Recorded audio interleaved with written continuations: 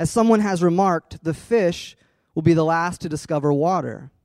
People who know no other cultural patterns but their own tend to regard them as God-given and intrinsically right. I love that quote because I feel like it just cuts to the heart of this issue. When we're oblivious to our cultural patterns, we tend to assume they're normative and correct, even divine. And that egocentrism is the source of so much of our relational conflict. We assume our way of doing things is the right way of doing things. And that's why water is such an apt metaphor. Like water to a fish, culture's all around us. It's an inescapable part of our human existence. And it exerts influence on our lives even when we don't realize it. So in this series, we're going to explore many aspects of culture. Some that are wonderful and some that are insidiously evil. But culture is not one thing. Culture is complex. Culture is as multifaceted as the people that create it. Culture is powerful, and it forms us.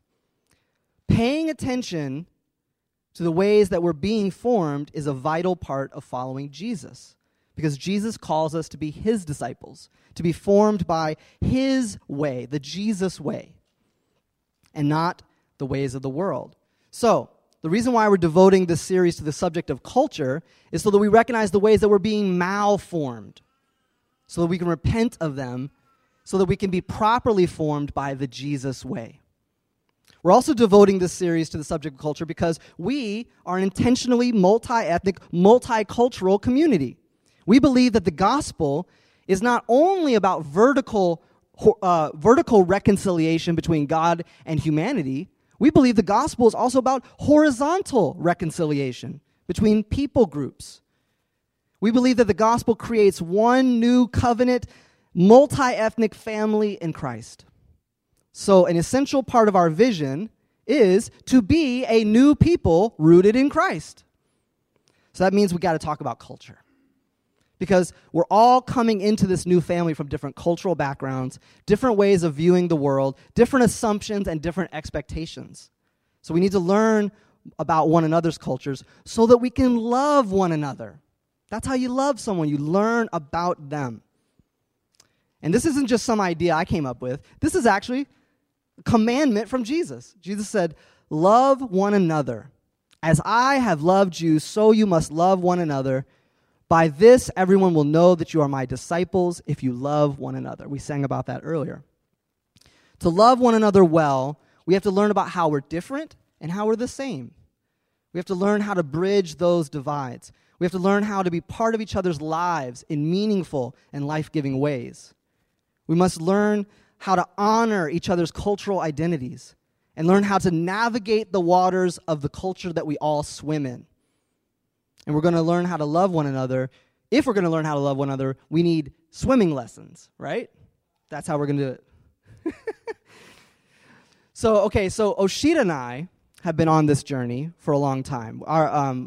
Together, we've been doing urban ministry for 14 years, multi-ethnic, multicultural ministry. But, even before we got married, we were doing it for another 4 or 5 years. So almost 20 years collectively of urban, multi-ethnic, multicultural ministry in New Orleans, Boston, LA. And so, Oshita's going to join us in this series and teach. And I've also asked some other folks to join us in this series. When I have those dates and I have those names more shored up, I will announce them. Right now, it's kind of a little bit in flux, but other folks are going to be joining us in this series. It's going to be great. And on top of all those folks, we're also going to be inviting in some of the scholarship that I think is really important. There's a few names that have been influential on me and in my journey and in Oshita and I's journey. Those names are Dr. Seung-Chan Rah, Dr. Christina Cleveland, Dr. Richard Twiss. So we're going to be informed by a lot of their scholarship. In fact, on Wednesday nights, I'll be leading a group, and we'll be going through chapter by chapter Christina Cleveland's book, Disunity in Christ, which is a fantastic book. So you can join me on Wednesday evenings for that. Today's message is just an introduction. We're going to introduce this topic of culture. We're going to be asking questions like, what is culture? What exactly is it? What is this water we swim in? Where does it come from? And how is it supposed to work? What was God's design for culture? how is culture supposed to be working in the world around us? Now, as we go on in the series, we're going to see all the many ways that culture can go wrong and the way the culture can malform us. But in this message, we just want to see how culture was intended, how God intended culture to work. So I'm entitling this message, Garden Culture. But before we dive in, would you pray with me? Heavenly Father, we thank you for this thing called culture. We thank you for the way that you intended it to be in our lives, to be a force for good, to be a force for cultivation, for flourishing. We thank you that you have called us to join you, to partner in this culture-making endeavor. Lord, I pray that as we look into the scriptures this morning, I pray that your Holy Spirit would illuminate our hearts and minds. I pray that your Holy Spirit would be among us, giving us insight, giving us words from your Holy Spirit. May everything I say that is not of you, may it fall to the ground. But everything, Lord, that is of you, that you want us to hear, that you want us to see, Lord, may it be sealed in our hearts and in our minds this morning. And may it be used by your Spirit to transform us, to move us, to send us on this mission that we're joining you in. We pray this in the name of Jesus, and all God's people said, amen.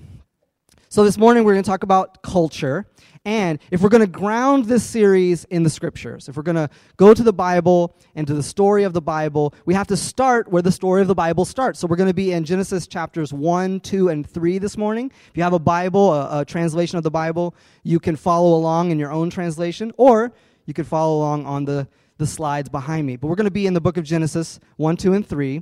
And just for context, I'm going to set this up for you in case you're not that familiar with it. Genesis 1 is this beautifully poetic creation narrative. God has separated light from darkness, made day and night. God has separated waters from waters and made land, sea, and sky.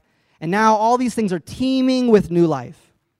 And then God plants a garden in God's good world, and he creates humanity, the crown of creation, and a creature unlike all the other creatures. And this creature is said is made in God's image. So we're going to start in chapter 1, verses 26 through 31. You can follow along on the slide behind me. Starting in verse 26. Then God said, "Let us make humanity in our image, to resemble us, so that they may take charge of the fish of the sea, the birds of the sky, the livestock, all the earth, and all the things that crawl on the earth." Verse 27. God created humanity in God's own image. In the divine image, God created them. Male and female, God created them. Verse 28. God blessed them and said to them, Be fertile and multiply. Fill the earth and master it. Take charge of the fish of the sea, the birds of the sky, and everything crawling on the ground. Now, a little bit of a confession here. For a long time, I thought that this image of God thing was mostly to do with humanity's unique consciousness, the big prefrontal cortex, our free agency, our rationality. That's what I thought this image of God thing was all about for many, many years. Something shifted, though, when I began to understand more of the historical cultural context that this is written in. When I started to learn more about the ancient Near East and what the image of God meant in that context. What I learned is that image of God was a term that meant divine representative. So, for example, in ancient Egypt, Pharaoh alone was considered the image of God. Pharaoh alone, the king, reflected and represented God on earth. So that means that Genesis is this counter-narrative. Genesis is saying something different than ancient Egypt. Genesis is saying that every human being is God's representative on earth. And this is incredibly significant. This means that the image of God is less about an attribute that you and I possess, and it's more about a calling to which we are blessed, or with which we are blessed. Verse 28 tells us more about what it means to be God's image bearers. God blesses humanity and commands humanity to master the earth, to take charge of the animal kingdom. And that's how the Common English Bible translates those two Hebrew words. It's not a bad translation, but we should be careful not to get confused. The mastering that's spoken of here is talking about a struggle against an enemy, a deadly enemy. It's speaking of when forces that lead to death are halted, prevented from wreaking havoc. This means that humanity was charged with a protective role, a guarding role, protecting life against the forces of death at work in the world. This also means that we are not called to exploit the creation. It means that we are not to consume the creation to the point of desolation. That's not what mastering means. That's abusive. So that's not what we're talking about. It's also important that we don't get confused about this taking charge language. The kind of rule that is implied here is fleshed out later in the Bible in the book of Psalms. In the book of Psalms, there's a psalm about the coronation of King Solomon. That's King David's son, who's famous for wisdom and wealth. In Psalm, what is it, 27? Did I put it up on the screen? What happened? We lost it. There it is. It's Psalm 72. In Psalm 72, this is about the coronation of Solomon. And this gives us an insight into what does it mean to rule. May he rule from sea to sea. Here's what it means to rule. For he will deliver the needy who cry out, the afflicted who have no one to help. He will take pity on the weak and needy and save the needy from death. He will rescue them from oppression and violence, for precious is their blood in his sight. That's the kind of taking charge that God has called humanity to do. It's not exploiting, it's not consuming, it's not abusive, it's justice-making. It's shalom-seeking, it's stewardship. That's the kind of rule that God calls us to. I like this translation. A writer once translated Genesis 1:28. God blessed them, saying, "Be fruitful and have children. Fill the earth with your life so that they can have power to fight against everything in it that leads to death. Rule with care and fairness over the natural world, over the myriads of my beautiful creatures, from tropical fish to soaring eagles to dogs and cats, every creature that is part of this living world." I like that translation. It's good.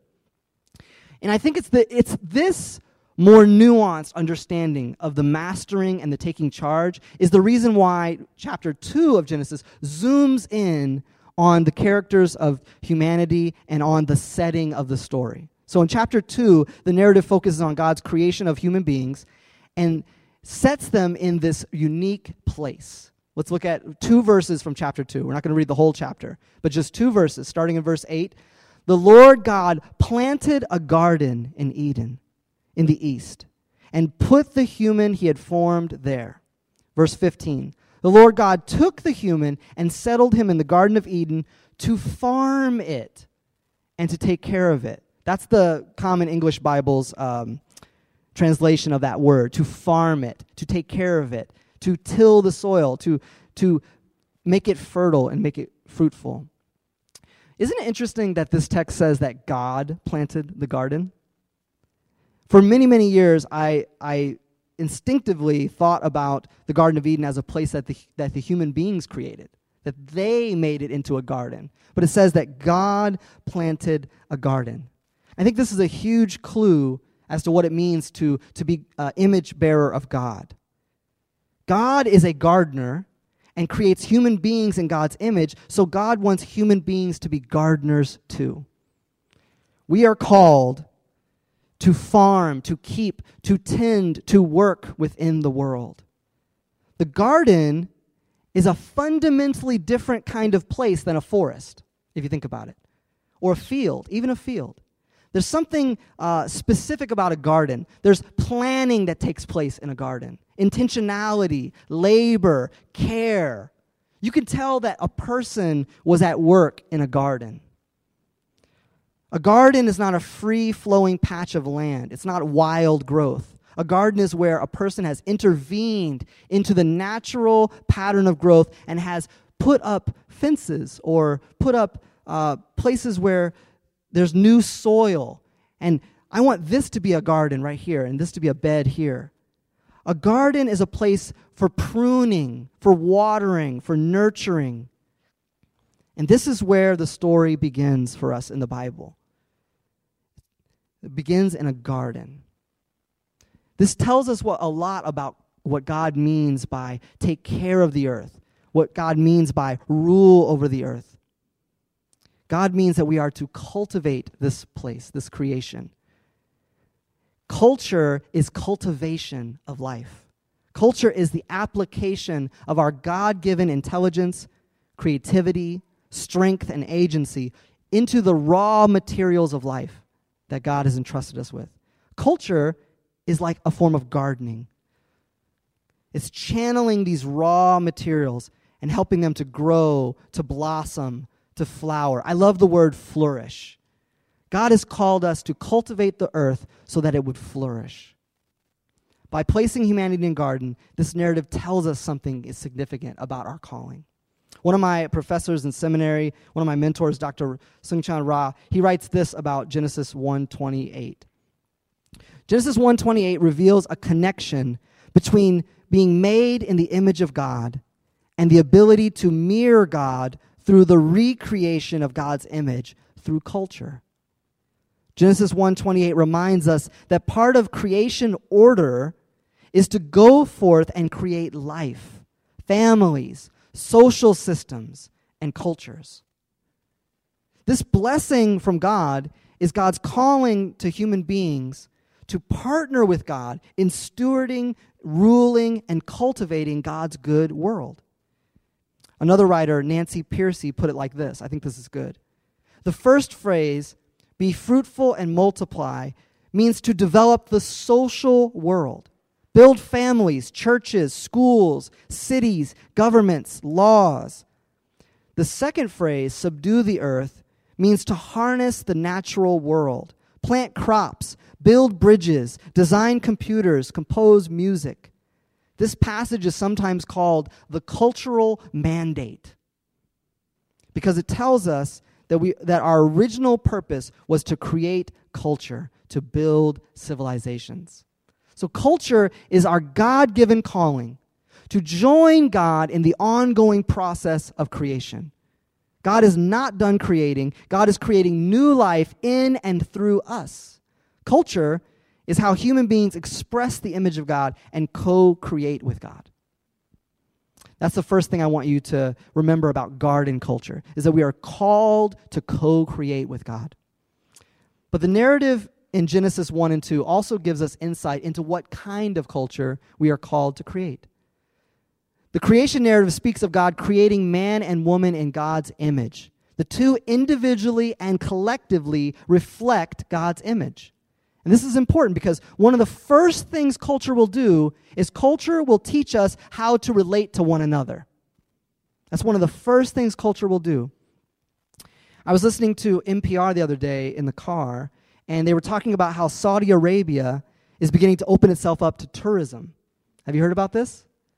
They're thinking about having designated places where Westerners and other folks can come and just tour Saudi Arabia. But of course, this is challenging, right? Because Saudi Arabia is a closed country. It's been closed for a very, very long time. And because the laws in Saudi Arabia are very restrictive. So this is what the reporter did to make it, like, put a positive spin on it. She said, but Saudi Arabia has come a long way. Women are allowed to drive cars there now. That was the positive spin. Did you know that patriarchy is cultural? It's a cultural pattern. It's a way of relating to one another. Patriarchy can sometimes be disguised as divine mandate, right? Remember what we said at the beginning? That when we don't know any other cultural patterns, we can believe that our own cultural patterns are God-given. Patriarchy is often thought of as biblically based in the Bible. There's even a school of thought that's unfortunately very, very widespread in Western Christianity that teaches that Genesis teaches patriarchy, the relationship between men and women. And I have a confession. When I was a first-year Bible college student, I bought into that system. I did. There was a season a few semesters when I was reading a lot of books by John Piper and other writers like him, and I was persuaded.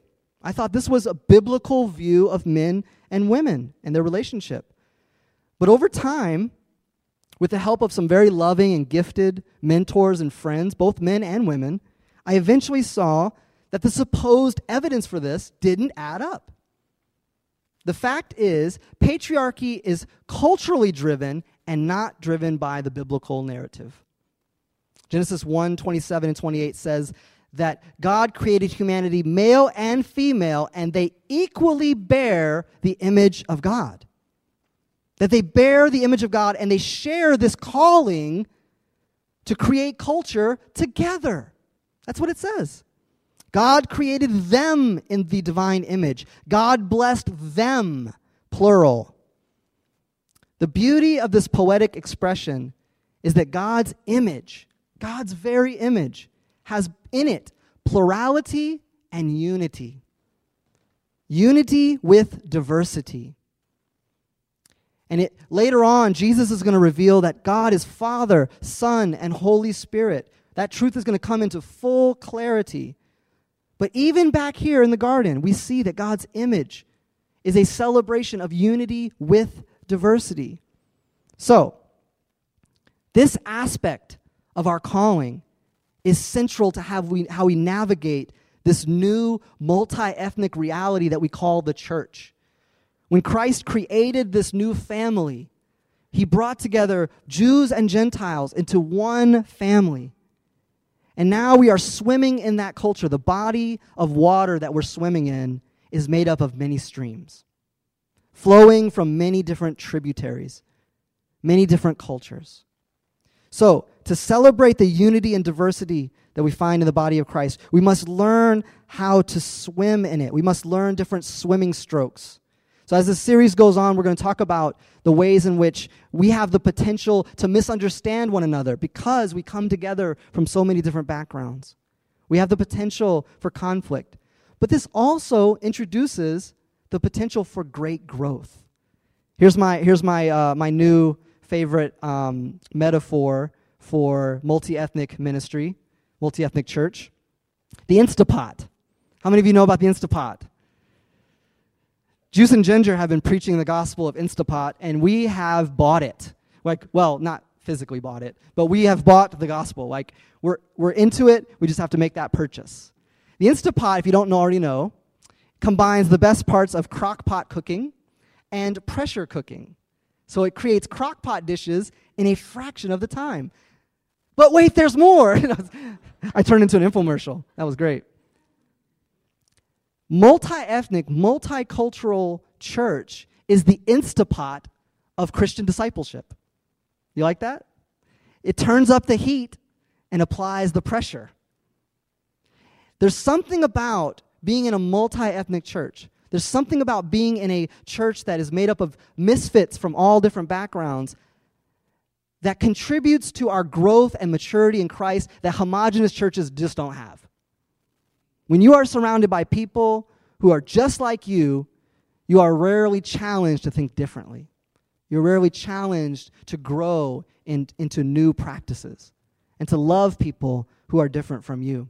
So, garden culture, the foundation that God builds humanity upon, is a calling, first of all, to co-create with God, co-create culture. Secondly, it's the celebration of unity with diversity. But there's a third aspect of garden culture that's foundational. And I think it's very subtle. We can miss it very easily. We see a glimpse of it in chapter 3. In chapter 3, this is where the narrative begins to take a turn. And a new character is introduced into the story, the crafty serpent. And the crafty serpent, we're going to see later, is going to pervert God's words and deceive humanity. And it's going to be a very important part of the way culture corrupts. But before that happens, we see something very subtle. I'm going to show you in verse 8 of chapter 3. It's just the beginning of verse 8. During the day's cool evening breeze, they heard the sound of the Lord God walking in the garden. This is a beautiful little glimpse into the culture of the garden. What was the garden like before sin and death creeped in? Well, one thing we see is that the Lord God walked with humanity in the cool of the day. It's a beautiful picture. I think it's a picture of shalom. I think it's a picture of harmony and wholeness. God and humanity were not separated by anything. They were together, just enjoying each other's fellowship. It signifies that God and humanity are rightly related to each other, and that humanity, male and female, were rightly related to one another. So the third aspect of garden culture is that there are practices that signify trusting, harmonious relationships. Intimate fellowship between God and humanity and between people.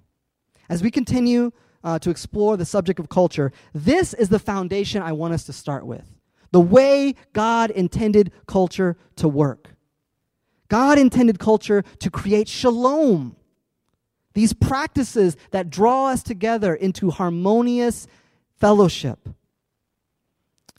Sometimes it's not easy to recognize the culture that's all around us. And we're going to talk about how to do that. But culture is at least some of these things. Let me give you a quick synopsis. Culture is at least the language we speak, right? The languages we speak. Because the languages we speak is the way that we communicate with one another, the way that we think. Culture is at least the clothes that you and I wear, or the clothes that we choose to wear. Because it expresses how we perceive ourselves and how we want to be perceived. Culture is at least the practices that would form us, especially the practices that form us when we don't realize we're being formed. Those are especially powerful.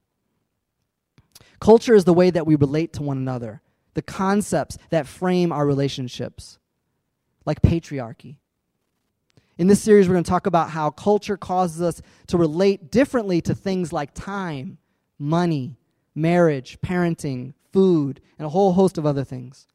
Culture is at least the art that we create and the way that we approach truth, like postmodern culture or modern culture, Western culture, Eastern culture. Culture is what shapes our identities. But culture is not one thing. Catch this. This is important. Culture is not static. Culture is dynamic. And the reason why that is because every culture is created by human beings. Dynamic, living creatures made in the image of a dynamic, living God. So cultures are dynamic. Even cultures that exist to resist change end up changing. That's why we have a Reformation in the church, right? That's why there was a Reformation. A culture that was set up to resist change underwent a transformation that's changed the world. I like this metaphor for culture. I'm going to give one more metaphor. Don't get lost in all the metaphors. I like this metaphor that Dr. Ra uses in his book, Many Colors, Cultural Intelligence for a Changing Church. He uses a technology metaphor. And this appeals to me as a techie nerd person. So bear with me for a minute. To put it simply, culture is the software of the mind. Software is the set of programs that gives a specific type of production for a computer. The software that gets installed onto the hardware will determine how it functions.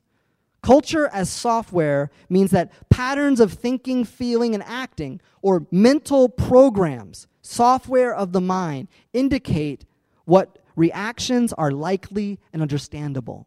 But watch this. Through our cultural context and our social experiences, the software of culture is downloaded. That's how we get this cultural software, through our cultural context and our social experiences. The source of one's mental programs lies in the social environments in which one grew up and collected one's life experiences. Hardware may have severe limitations on how it can be used, but software, like cultural software, has a degree of flexibility and adaptability. You can get updates. We can download some on-the-fly updates, right? Some new content can be downloaded into your cultural software. Just like Dr. Ra's book talks about cultural intelligence, we're going to use that metaphor, swimming lessons. We're going to download some new software, some updates for your software, and learn how to navigate the cultural waters that we swim in. To close, I want to use this technology metaphor just one more time. How many of you use a PC? Windows PC, right? How many of you use a Mac? Raise your hand. Okay. Minority of Mac users here, surprisingly. Okay, so I grew up using only Macs. And I remember the first time I used a Windows PC. I was 17 years old, and I got a job in an office that had segregated departments, Linux, Windows, and Mac OS, right? And I had to work on this cross-platform project that required me to go and do some work in the Windows department. And I remember being like, what is this start button? And why is it here? Who needs a start button? And they would tell me things like, you need to press Control-Alt-Delete. And I'd be like, why would you have to do that? Or right-click on this. Why do I need to right-click on anything? And I, later on, went on to work at the Apple Store in Boston. I worked at an Apple Store retail store. And I led many people away from evil Windows operating system into the beautiful Mac paradise. And I remember them being like, where's the start button? Where's the right click? And I got to say, we don't need that. That's great. It's great that we don't need that. That was my cultural software in a very kind of literal way. I'm a Mac person. Like what's that guy's name? Yes. So in the commercial, I used to love these commercials. Justin's character is the cool, hip, creative one. And what is it? Hodgman? John Hodgman is the nerd. Do you guys remember these commercials? Okay, good. I was like, are these old? How old are these? All right, this is where we're headed in this series. We want to expose our cultural assumptions. We want to bring them into the light. We want to see the water that we're swimming in so that we can compare it to the kingdom of God. We can compare it to Jesus' way. And that way we can repent of the sinful ways that we've been malformed by culture, like Windows. All of this is for the purpose of loving one another, right? If we're going to be a reflection of God's love in the world, in our fellowship, we have to learn more about each other and how to navigate the different cultural currents that we live in, that we swim in. All right, so next week, we're going to dive into when culture corrupts. We're going to talk about how when sinfulness creeps into our cultural software and causes idolatry and injustice. But for now, let's pray. God, we thank you for this blessing that you've given us. You've blessed us with a calling to co-create with you, to be gardeners in your good world, to help your creation flourish and be fruitful, and to be stewards of your good world. Thank you for this calling to be culture makers. God, we pray that as we go through this series, that you would be at work in our lives, helping us to see the water that we're swimming in all around us. See the ways in which you are at work through culture. See the ways in which you are building us up, equipping us, strengthening our lives through culture, and the ways that we are being malformed. The ways in which culture is drawing us away from that garden shalom. The way in which you intended culture to work in our lives. Lord, I pray that you would help us to see the water clearly that we're swimming in so that we can be properly formed into the Jesus way and so that we can love one another, so that we can be your disciples and everyone would see your love through our relationships. God, we pray for this series that you would bless it, that you would make it a blessing for us, that you make it a blessing to all those that we come into contact with. Help us to see clearly the way in which you are forming us. In Jesus' name. And all God's people said, amen.